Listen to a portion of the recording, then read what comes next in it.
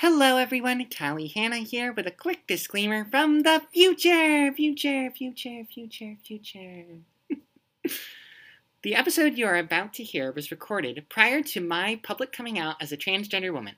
As such, you will hear myself and others refer to me by my dead name and he/him pronouns, and that is not how I want to be referred to now. I go by Callie, and I use she/her pronouns.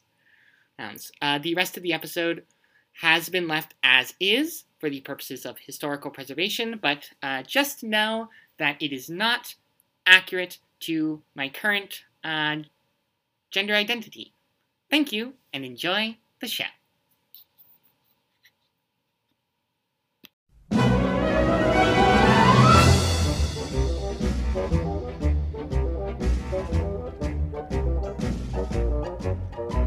The hipster and the nerd. Yes, hipster and the nerd. One is the genius, the other's quite absurd. Exactly which is which.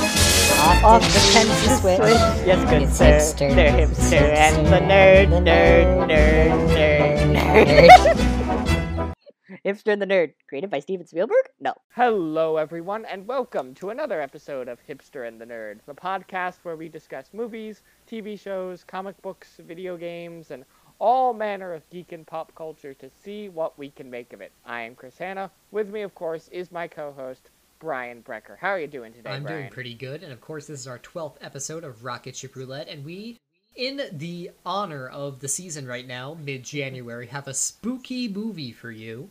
Two spooky movies Mid-January to is be spooky? exact. Of course it is. That's when Halloween is, Chris, don't you know? No? Anyways, so if you're unfamiliar, Rocketship Roulette is the segment on this podcast which happens every other week, bi-weekly, in the one definition of the word, not twice a week, where we watch random movies that are chosen from a giant 100-notch wheel that is spun, and we can then pick two movies, and then we choose which one to watch. Now, if it's a prequel, sequel, or remake, we have to watch it, and the amount of prequel, sequels, or remakes that are on the board that make up the 100 notches, that is the hazard meter, and if that basically tells us what the danger amount is that if we spin, we'll land on something we have to watch, basically.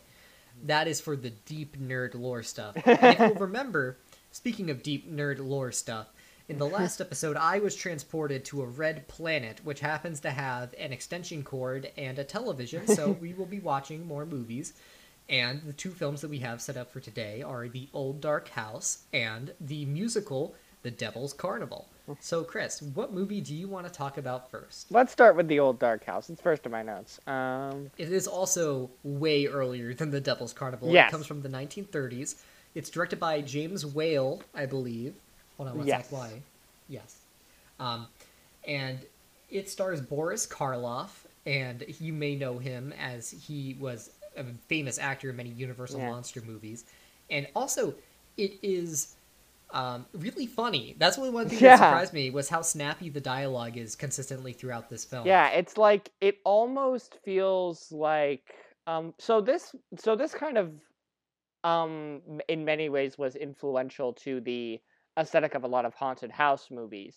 Yes. But in many ways kind of feels like the first parody of a haunted house movie. Yeah. In certain spots. Well, the characters are very vibrant, and they bounce off each other, and they don't talk like characters from the 1930s usually talk. There's not this melodrama about love and all that nonsense. Well, maybe there's a little bit at the end. Yeah. But in the beginning, we're introduced to two characters that are in a relationship, Philip and Margaret, and they are in the mud driving their car, and they get stuck several times with their friend Penderall in the back. And Philip and Margaret just immediately start sniping at each other. Like, I love that I have to drive to the mud. I'm having such a great time. It is just hilarious to hear, like, realistic dialogue coming from a 1930s film, because usually that's not something that you get. And in the back of their car is their friend Penderall, who is a silly World War I veteran that basically never really left the war and is kind of nihilistic about everything. So their map is too wet to read, and a landslide covers their exit, which is some Evil Dead 2 shit right there. Yeah. Now, Boris Karloff opens the door to an old dark house they come across. They knock on the door, and he plays this character named Morgan. And Yes. Morgan is a dumb brute. I say dumb not in the mean sense, but in the sense that he cannot talk. And, well, he is also kind of stupid. Yeah. And this film uses shadows very well in its black and white photography. Oh, excellent. It's very gothic, and it's very spooky. all of you who are just who because this is somewhat relevant because this past Friday, at the time of this recording, the first 2 episodes of WandaVision came out. Both of those were in black and white. So if all y'all people starting to get a feel for grayscale from that, want a bit of a history lesson, you can go watch this movie. Absolutely. Yeah. Relevant. So, they are greeted by Horace Fem, who is probably my favorite character in this entire movie, because he is this old, curmudgeonly, butlerish man. And even when murders are happening around him and things go to shit, he seems to have no gauge of any actual danger. He's just constantly like, "Would you like a potato?" He's, throughout several times in this film, very aggressively asks you if you want a potato. It's like the one thing on his mind. And when everyone nearly gets murdered, he's like, "Oh, I'm so sorry about all that trouble," as if they, like, I don't know, ended up like soiling their clothes or something. Or broke a vase or whatever. Yeah. So he throws some flowers into the fire passive aggressively because, like, oh, I guess I need to make a fire now. Boris Karloff is Morgan, and and Rebecca Fem, who is Horace's sister, introduces herself, and she is a really mean bitch who is hard of hearing. Yeah. Now, Rebecca says that they can't stay, and Horace no bags. No bags.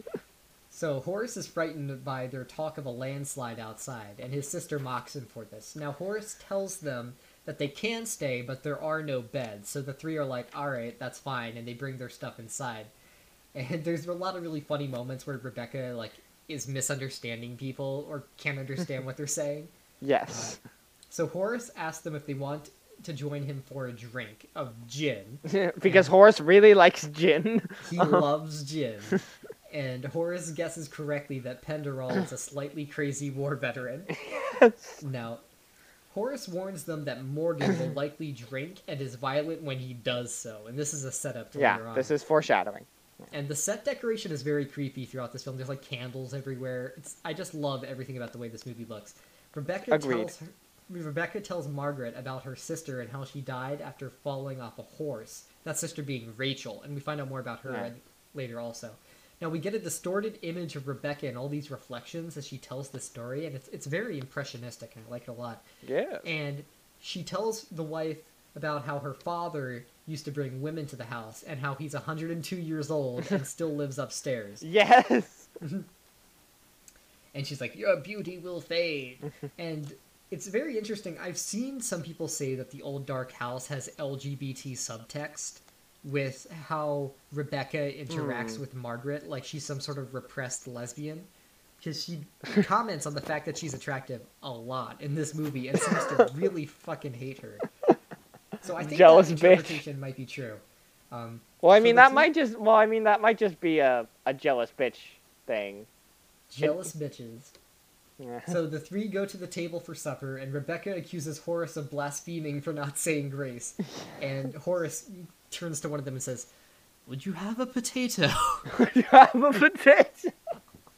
And someone else knocks on the door, and we get introduced to more characters. Morgan lets them in, and another man and a woman enter. The man is a jovial man named William. Yeah, William Porterhouse. Who is actually just a friend of Gladys. And this gets into the LGBT subtext also, because he is referred to as gay, in the sense of being happy. Yeah. But, that has a double meaning, Was gay... was gay a term for homosexual by this point in history? It was ever since the 1920s. That's the first known occurrence of that usage.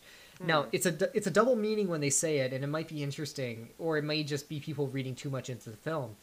But William, throughout the film, is never possessive over Gladys, or never really shows much romantic interest in her. It's more like they're like a friend type deal, and that he's just kind of a lonely dude, and that leads to some he people just seems to just want companionship. I don't think he cares about sexual. Maybe he's ace. He could be. Yeah, maybe he just doesn't care about sexual relationships and just wants friends. Regardless, that's possible. The characters in this film do transgress certain norms for storytelling and like gender roles in film more than other films tend to do. So there is that can be said. Now, Morgan lets them in. The man, So Gladys dances around in oversized shoes. Yes. Because her shoes were wet. I love Gladys's enthusiasm. Gladys is my other favorite character in this movie. Gladys is great. Yeah. Yeah. William starts singing, which is ended by Horace's threatening invitation to potato eating. Yeah. He's like, "Would you have a potato?" And what he really means is stop fucking singing. Isn't this also the point where Horace says he's wanted by the police? Yes. So Horace asks if they can believe that he's wanted by the police, and this is one of the few plot threads we never get explained to us. Now, William and Penderel contrast each other's characters and how, Penderel is somebody that doesn't try anything, and how William is someone that tries 100% at everything that he does. And Gladys reveals her real name is actually Perkins. Yes. And now Rebecca tells them that Morgan has started drinking again. And this is the point where I started to realize that the film comes off less like other movies in its era than more like an elaborate stage play. Yeah, I could very easily see this being a stage show. Yeah, if you could just create a stage platform with at least 2 elevations for the ground scenes and then the scenes in the upstairs, I could definitely see this being like a one-location. Yeah, which is not overly difficult to do. Like, right. Productions I was involved in school were able to do things like that. So yeah. So Gladys is Old Dark House on Broadway, make it happen. Yeah. So Gladys is starting to be infatuated with Penderel, and he goes out to their car to grab some whiskey. Now Perkins is trapped outside and sees Morgan drinking and is frightened by this, and she believes someone shut the door on her intentionally outside. Meanwhile, Penderel comes up to her and is like, "Hey, your shoes are wet again. Let me change your shoes." Now Philip and Horace go upstairs to get a lamp. And the lamp is a very important plot point in this movie. Because he tells Philip where to find the lamp, but he doesn't want to go up there because of scary things that are up there, mainly Saul, who we learn about later. Yes. And he gets the lamp, but then sees a padlocked door with food outside of it. Now Margaret makes shadow puppets while Will goes to shut a window. And Margaret is attacked by Rebecca and then Morgan. And she escapes up the stairs to where Philip is, and Philip and Morgan fight. Now Philip throws the lamp at Morgan's head, sending him falling down the stairs. And obviously now they're all very shaken by this, and a table is overturned. And Penderel and Perkins talk in the car about William. And she's like, "Oh, William doesn't actually, love me like that. He's actually very nice, and he'll take it very well." And Perkins reveals that she has feelings for Penderel, and he asks to love her. In a very romantic scene. Yeah. He's like, "I want to love you." Yeah, and she's like, "Okay." Gladys X Penderel, OTP. Yeah. So they kiss and make plans about their future. Now, William, or Bill, who has been asleep, lets in Penderel and Perkins. Now, Perkins tells William that they love each other, and Bill takes it pretty well. Bill is very chill about this. He's like, okay. He's like, okay. He's kind of sad that he's gonna, probably not hang out with her as much, but he's like, alright, sure, okay. Whatever. It's fine. So Philip enters the room and sees the 102-year-old man, who's actually played by a woman, interestingly. Yeah, Roger. Yeah, I figured as much because he has a very feminine voice. I guess, because the one sort of track that I was thinking about with this movie is that, so their family name is Femme. Yeah. But there's but there isn't really a lot of gender politics, given that. Well, Femme? Well, I don't think Femme was necessarily meant to be a gender thing. I think they were just trying to think of a weird last name. Well, I know, but, it's kind of impossible. If we want to really overanalyze the movie, maybe. It's kind of impossible not to make the connection, is the thing. Well, I mean, they are a highly dysfunctional traditional family. That's true. And in a way that would go on to influence things like Psycho and the Texas Chainsaw Massacre, obviously. So maybe that is sort of playing into the idea of the man that is played by a woman. I mean, Horace also is a very emasculated leader of the household. He gets yelled at all the time by Rebecca. They constantly bicker. He has close to no control over anything that happens. Okay, maybe there are more gender politics than I realized. Yeah, there might be subversive gender politics and elements going on here. Remember, this is pre the Hays Code. Yes, so that's true. So films were this allowed was to the be Wild more West. adventurous. Movies could do fucking anything. Right. So they thought they heard the 102-year-old man calling, so that's why they entered the room. And he apologizes for Morgan. Now he explains that 2 of his children died when they were 20 and was murdered by Saul. And he is afraid of his eldest son, Saul, who is, quote, the worst, and who wants to kill. He is behind the padlocked door. And he thinks that Morgan might open his door if he gets drunk enough. Yes. And then Horace is like, someone's opened the door. It's probably Morgan. And then everyone's like, shit. Oh, shit. So Morgan comes down the stairs and attacks them, and Rebecca tells them to bring him into the kitchen, and the men lock him in the kitchen. But this also leads to the 2 men getting locked in the kitchen also. Now, Penderel hides the women in a cupboard, and Saul comes down the stairs and says, I'm not mad. They killed my sister Rachel, and then they blamed it on me. Yeah. And then he tells Penderel a story about fire, and picks up a knife and quickly proves that he was actually lying and did kill his sister and is actually crazy. Flames are like knives. They're cold. So Saul tells him about fire, and Saul was lying, obviously, and is clearly insane. And I like the scene where Penderel goes back for the poker, and he's like, "You think you could trick me by backing up?" No. Penderel, so now what happens is Saul attacks Penderel and tries to burn down the house. Yes.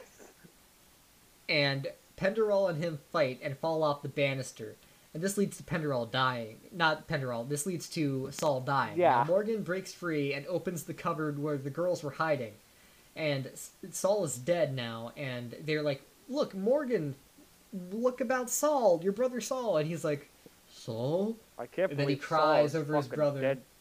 And it's like a Frankenstein moment. It's where you feel bad for the brutish monster. Yes. It's very good.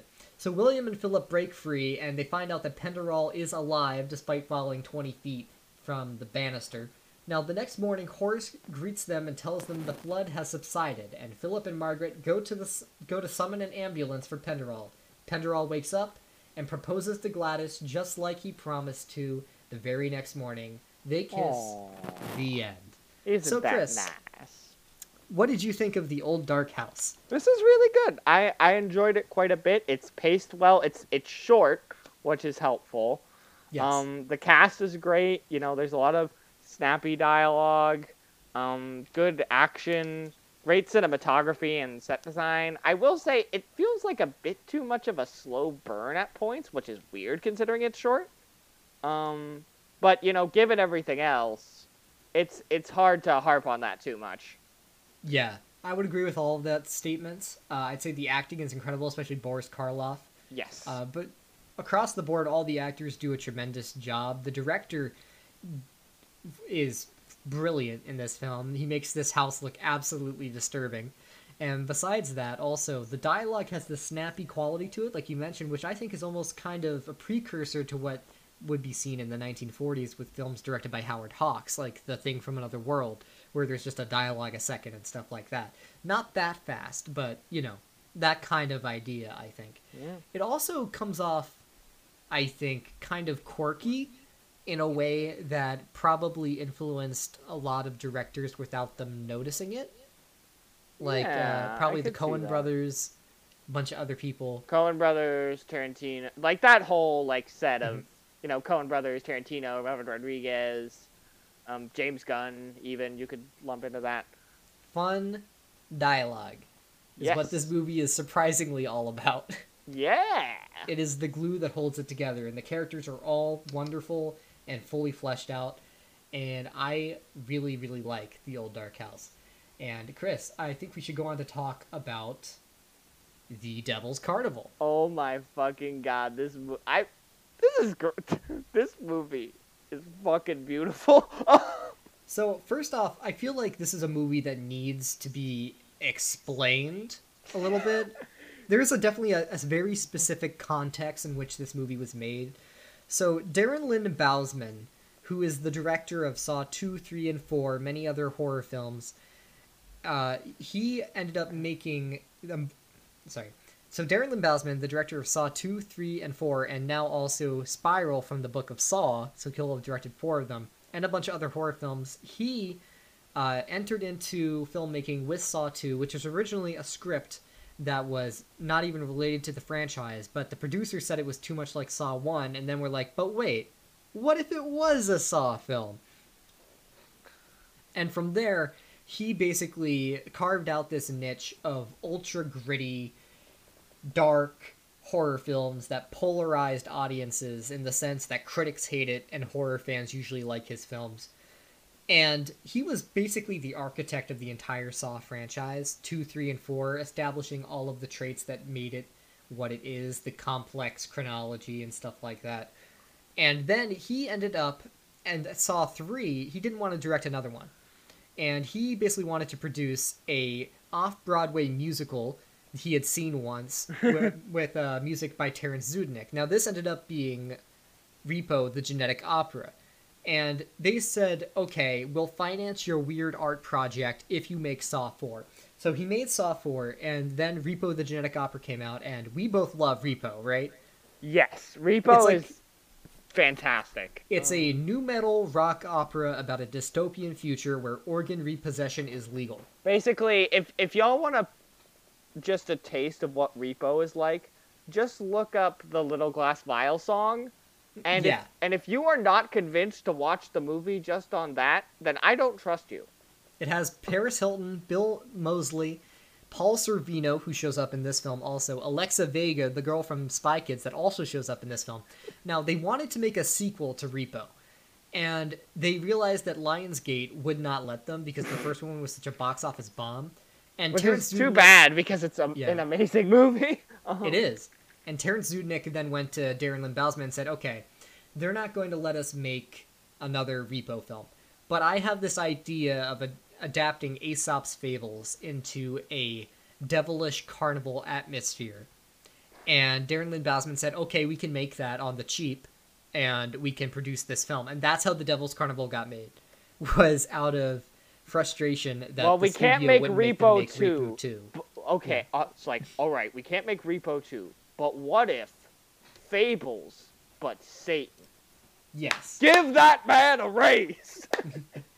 Now, the really big Bousman-y thing that's in this film, and I do think Darren Lynn Bousman, like all artists, has trends in his filmography, is the character of John, who is constantly seeking out his child. This is actually something that showed up in 2 and 3 of the Saw franchise. Oh my god. It seems to be a recurring theme in his work.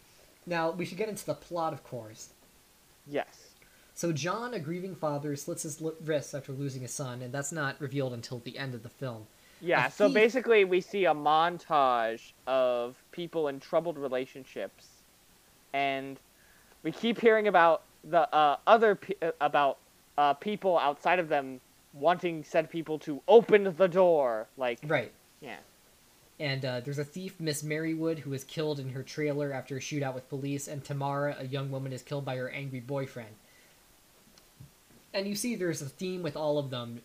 With John and his son, the theme is obviously grief. With Marywood, it's greed, and with Tamara, it is letting men walk all over you. Yes. So then they go into the song Heaven's All Around, which is beautifully sung by Paul Sorvino, who played the dictator CEO in Repo, who now plays God, this kind of absent toy maker figure. Oh, yeah, he's the creepy doll maker dude. That's God. Yeah, oh, okay. So in Hell, which is a carnival, awesome idea, Lucifer's second in command, the Ticket Keeper, rallies the carnies in a big top circus tent and calls out the names of the carnies who will be performing that night for the recent arrivals, the 3 people that have died. He selects the painted doll, who's played by Emily Autumn. Now, one of our friends, our mutual friends, watched this film as a kid because they were obsessed with Emily Autumn. She's this fantastic singer, and she's done a lot of work in burlesque shows and stuff like that. She's very interesting, and you should check out her work. Bill Moseley's also in this movie. Sean Patrick Flannery is in this. He was in the film. He was in The Boondock Saints. That film that you either love or utterly despise. Right, and he plays John in this. And also, Alexa Vega comes back, and Nivek Ogre of Five Finger Death Punch plays the homeless man. Wait, what the fuck? Yeah. The guy with the really deep, gravelly voice in A Tale for a Penny, that's a member of Five Finger Death Punch. Holy shit. Oh, no, wait, my bad. So the guy, Ivan Moody, the hobo clown, he's a member of Five Finger Death Punch. Oh, okay. Gotcha. Nivek Ogre is an artist of industrial music. He appeared as Pavi Largo in Repo the Genetic Opera. Ah, I see. You know, the one that wore women's faces. Oh, yeah, that guy. Yeah. Now, he selects the painted doll, a mute woman with a cracked face, the twin, a reptilian man with the ability to shapeshift, the hobo clown, and the scorpion, a knife thrower. And by the way, the scorpion looks like evil devil Robbie Rotten. With his plastic hair. I was gonna say, he has a 50s haircut. You know what it reminded me of, actually? It reminded me of, like, a better-looking version of the Jamie Kennedy incarnation of The Mask. Yes. And I'm sorry I have to remind everyone of that, but it's true. So the scorpion is absent from the meeting, so the ticket keeper sends Painted Doll to find him. John, Miss Merrywood, and Tamara are all awakened, each finding an envelope containing a ticket to enter. While searching for the entrance... The envelope that invited them to Smash Brothers. Yes. While searching for the entrance, John and Miss Merrywood bump into each other, and they arrive at the ticket keeper's booth as the carnies welcome them to the song of The Devils Carnival. You can't help but fall, Devils Carnival. All of the songs in this film are bangers. Yeah, this whole soundtrack slaps. Yes. So Ticket Keeper then explains all 666 I laws fucking of the love carnival. this song. It's so good. 666 is kind of the time warp of the Devil's Carnival, in that it comes out of nowhere and is the most recognizable song somehow, and also relates to nothing else in the film because everyone constantly break the rules. But it's so good. Yeah. So Tamara, wandering in the back of the carnival, finds the scorpion in a cage, and he's like, "Come on, let me out," because her whole thing is trusting men that shouldn't be trusted. Yeah. She frees him, and he begins to flirt with her. Meanwhile, John finds himself in the big top tent. Oh yeah, and that's when he gets ambushed by the not Harley Quinns. Yes, and one of them is Alexa Vega, the girl from Spy Kids. I still can't believe I still can't believe Carmen from Spy Kids is in these movies. Yes. And her three cohorts, the Woe Maidens, and they sing the very short song "Kiss the Girls," which is kind of annoying but also kind of fun, in kind of a pop-punky kind of way. It's neat. So they vanish suddenly, and John sees the painted doll in a kissing booth, and she offers him Daniel's location in exchange for a kiss, only to bite off his ear, which spontaneously reappears because, again, he is in hell, and there is no logic here. Meanwhile, but littering is still bad. Yes, littering is still bad. Meanwhile, Daniel meets Lucifer, who begins reading him the fables, starting with The Dog and Her Reflection, which I love this song. This is where the movie really gets good for me. Miss Merrywood follows a pamphlet into a dark tent with the intent of finding the large diamond, because her whole thing is greed. Now, the twin has the diamond and promises it to her if she wins the game, and it's like one of those carnival games that's meant to be lost. That are always rigged, yeah. Yeah. So Merrywood, not recognizing her own reflection, loses the game in the song Beautiful Stranger, which is really good. Yeah, I will say that I vastly prefer when the female singer for Beautiful Stranger comes in, as opposed to the opening where it has the male voice where it's like, I don't know if I'm feeling this. But then once the female singer kicks in, I'm like, oh yeah. Yeah. Oh yeah. And then we get a really kinky scene where she's stripped naked and whipped in front of the carnies while the hobo clown, Ivan Moody from Five Finger Death Punch, sings my favorite song, A Penny for a Tale. Oh yeah, Penny for a Tale is very good. Which is about how a dog is so obsessed with his own reflection, he gathers all these red pennies around him, and then a woman looking for the red pennies, I forget actually. So it's about... because the dog is so obsessed with protecting the red pennies. Right. That they come across their reflection in the water and assume that it's another dog attempting to steal the pennies, and as a result, they drop the pennies in the water and lose them. Right. Yeah. And I absolutely love his bassy voice in yeah, this. his baritone is sexy as hell. Like, yes, it's so no pun good. intended. It is, frankly, it was the moment when I was watching the movie for the first time where I was like, oh yeah, this slaps. And those shiny red pennies. So Lucifer begins reading Daniel another fable. Oh, also, by the way, I'd like to point out, the Hobo Clown also has this great physical acting when he's doing this tale, and he's basically saying, you know, I'll continue the song for a couple more pennies, and then pennies more. And there's a great joke where he sticks his hand through the hat and shows that all the pennies have fallen through. Yes. So Lucifer begins reading Daniel another fable, another one of my favorites, The Scorpion and the Frog. Yeah, the Scorpion and the Frog.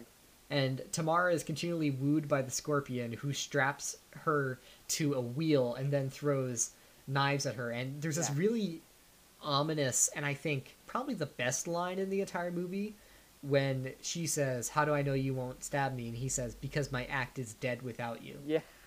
And that's like one of the few moments where I was like, "Oh, this might have really good writing." Yeah, I also love during the sequence the song "Trust Me." Yes. By the Scorpion. Yes. Scorpion. It's such a spectacular villain song. Where he's just going off like, you can trust me. I won't stab you or anything. Like. One for the devil inside me. So she gets stabbed and dies. Now the painted doll then retells the fable to the carnies through song, showing off Tamara's body for them. Prick goes the scorpion's tail. Yeah, Prick goes the scorpion's tail. Another song I love. And she has such a beautiful voice. And the rhymes is like, his words put like wine as their fates intertwined. Yes. So good! Now, Lucifer reads one final fable for Daniel, the devil and his due, as John stumbles through a temp in this really great lighting, where it's constantly flashing, and it's very disorienting. The lighting throughout this film really works, in my opinion. It's a lot of theatrical blue-red contrasts, and I think it's meant to emulate the kind of colors that are put into theatrical stage plays, you know? Yeah, I can see that. Those colored lights. It reminds me, so the set design and the costuming actually reminds me a lot of the haunted houses we did at college. Oh yeah. Yeah. Absolutely. This would not be out of place at the dorm haunted house. And then we get the song "Grief," which reveals that he had committed suicide. Yeah, over losing his son. this might be my favorite because first of all, Satan's singing voice is a thing of beauty. Well, it's Terrence Zudnik, the gravedigger from Repo. Yes, exactly, Terrence Zudnik, and just where is your little son lost, John? John. It's so fucking creepy, and it's like you're drowning in the grief of Jupiter's water. Yeah. It's like, oh my fucking, like chills, yes. Chills up my spine. Goddamn, like. So John, distraught over losing his son, claims heaven has abandoned both Daniel and himself. Now John finds Daniel in Lucifer's study, only for Daniel to morph into the Fool, a dwarf carny, much to Lucifer's amusement and John's man, the dismay. Devil's Carnival is such a Batman Beyond Return of the Joker ripoff. I mean, jeez. So Lucifer taunts John, revealing to him that he is in fact in hell, as he could not let go of his grief. Now John weeps. I fucking love. So Terrence Zudnik, as we said, is phenomenal as the devil, and this scene is probably his best scene when he's confronting John. It's just like, I've gone by many names.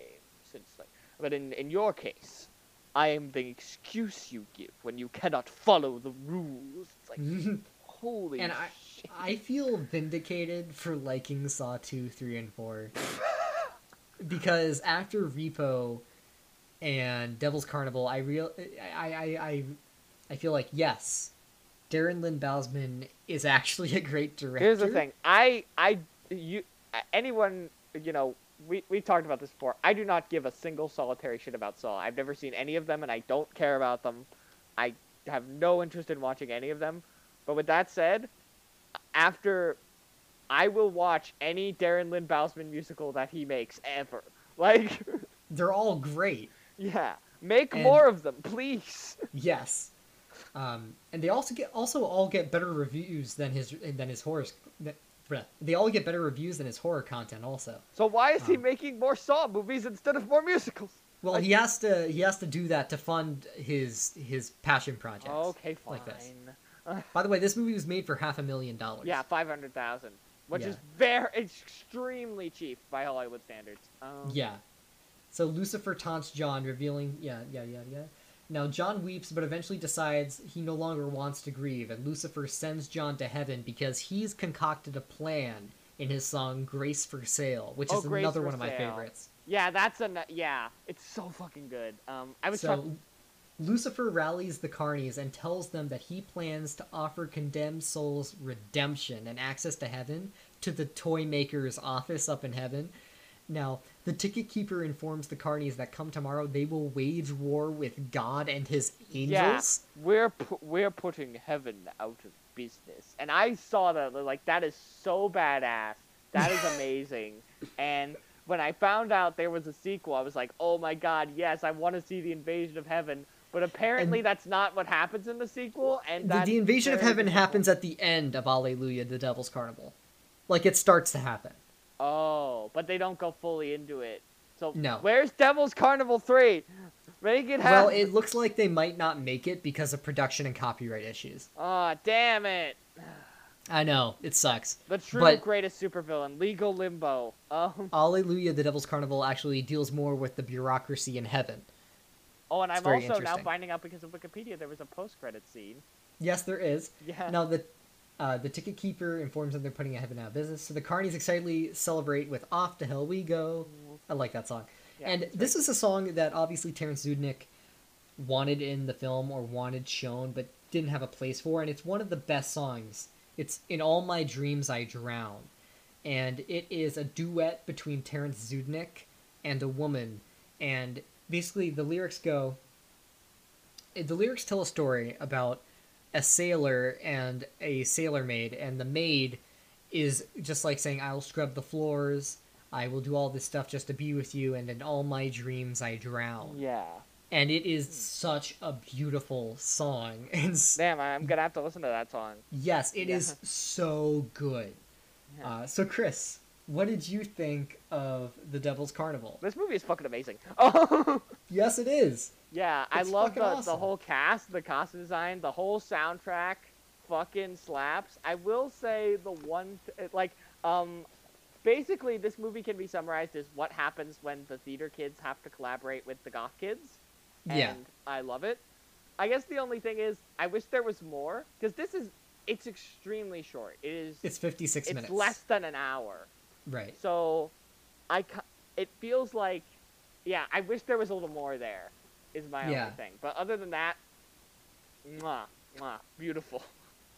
Well, I think the sequel is, hold on a second.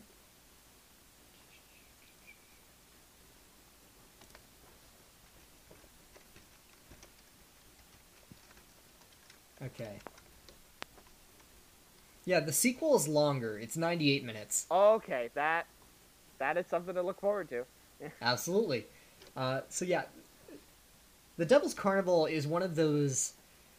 It is actually kind of divisive among people because it has extremely low production quality. Yeah, it looks very cheap. It's extremely cheap. Like I said, these costumes would not be out of place at the haunted houses we did at our dorm in college. So, but where it makes up for what it lacks in budget, it makes up for in creativity, a great cast. Holy shit, David Hasselhoff is in the sequel. Well, what? Yes. And just amazing songs. Like, songs that just get stuck in your head that you want to listen to over and over again. And thank God the soundtrack is on Spotify because I listen to it a lot. It's honestly one of my favorite musicals. As someone that's not a huge fan of traditional musicals, The Devil's Carnival is really good. It should be mentioned in the same breath as other horror musicals such as Rocky Horror and Little Pet Shop of Horrors, and Little also Horrors. Repo, also done by Darren Lynn Bousman. Yes. And it's just an awesome fucking movie, and you should all watch it. And it's on Prime Video, so you have no reason not to. I think both it and the sequel are on Prime. Yeah, so... it's 56 minutes. No reason not to watch it. Go fucking watch it. Go watch it. Go watch when you're done listening to the. Well, actually, maybe you should watch it before this because we spoiled the whole thing. But that's right. Go watch the movie. Absolutely.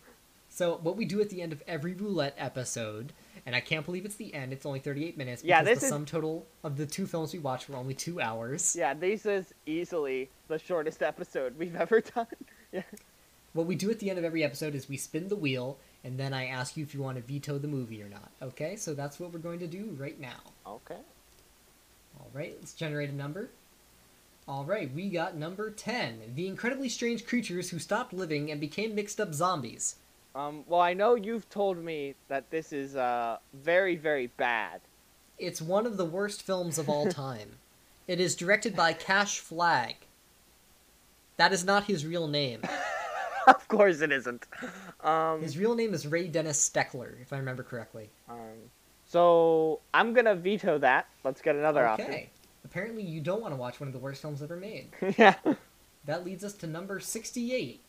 Number 68 is Child's Play 2, and we have a mandatory viewing moment. We have a mandatory Child's Play 2. Which I actually think is better than the first one. Hot take. Hot take. That's kind of a hot take. Well, we'll see if I agree with you. Alright, so Child's Play 2 is on the books, so now we will roll again. And we got number 100. The Devil's Carnival, Alleluia! Oh my god, we got 2 mandatory viewings, and one of them... And they're both good! Woo! Woohoo! So, right. Chris, what are we going to be doing next week? Alright, so that Roulette will be 2 weeks from now for Child's Play 2 and Alleluia, The Devil's Carnival. Next week, we will be taking a look at the year ahead as we discuss the our most anticipated movies of 2021. So that should be a fun time. Fine. Yeah. So anyway, this has been Hipster and the Nerd. We do this every week. You can find us on Spotify, Apple Podcasts, a whole bunch of other platforms. Please leave us a nice 5-star review on Apple Podcasts. Spread the word on social media. Share it with all your friends. # Hipster and the Nerd. Help us grow the show. We very much appreciate it. I am Chris Hanna. You can find me at MegaNerd98 on Twitter and on Letterboxd. And Brian, where can they find you? Oh my god. A dimensional portal has just opened up. Oh my god. Let me see what's inside. Chris, I'm in hell. Oh my god! And it's a carnival. Oh my god! And everybody's going to invade heaven right now, so I'm just gonna relax in like one of the tents and hope nobody finds me. Holy shit. Actually, wait, can I go throughout the dimensional wormhole again? No, I can't. Shit. Fuck. Okay, I'm just gonna stay here in hell then and hope nobody sees me. Oh shit. Oh, look, a TV. Neat. Neat. It has internet connection. Very nice. Anyways, you can find me at vbrek2 on Letterboxd. I've recently discovered that my new favorite movie is 5.5 hours long. And also, you can find me at Twitter at Brian Brecker. Oh my god. Napoleon. No. Napoleon. No. Anyways, thank you, everybody. Oh my god, Napoleon's in hell. Because he was a dictator and he did very bad things. Yes. Anyways, thank you, everybody, for listening. We will see you next time.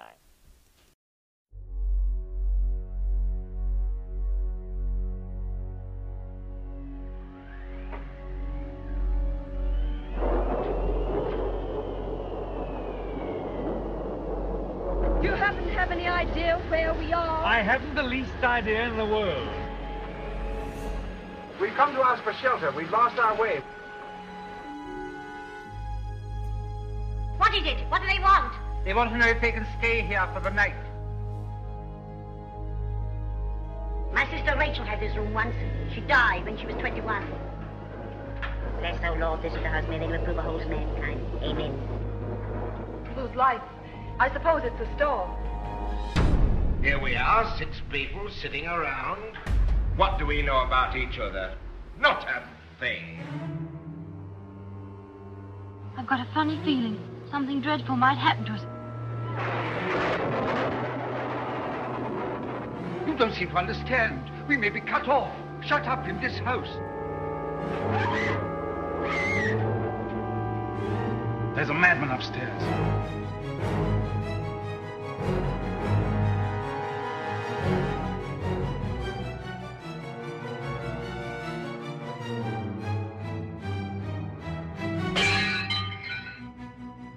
You shouldn't have come here. You see, it may be dangerous. Oh, Philip, not something else horrible. You're afraid, aren't you? You don't believe in God, and yet you're afraid to die.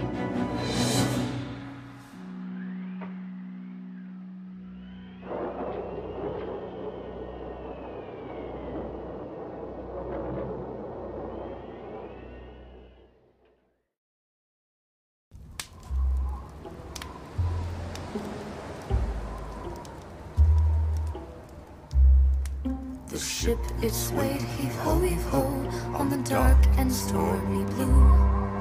And I held tight to the captain's might as he pulled up his screws. You haven't slept, heave-ho, he said, in many suns and moons. Oh, I will sleep when we reach shore, and pray we get there soon. He said, now hush, love, here's your gown, there's the bed, lanterns down, but I don't wanna go to sleep. In all my dreams I drown. The sky, it flashed, heave-ho, his pillow domed the brink. The curtains ran between my legs as we began to sink. I closed my eyes, heave-ho, as the ship was rent and fell. Eddies in the water headed to the mouth of hell.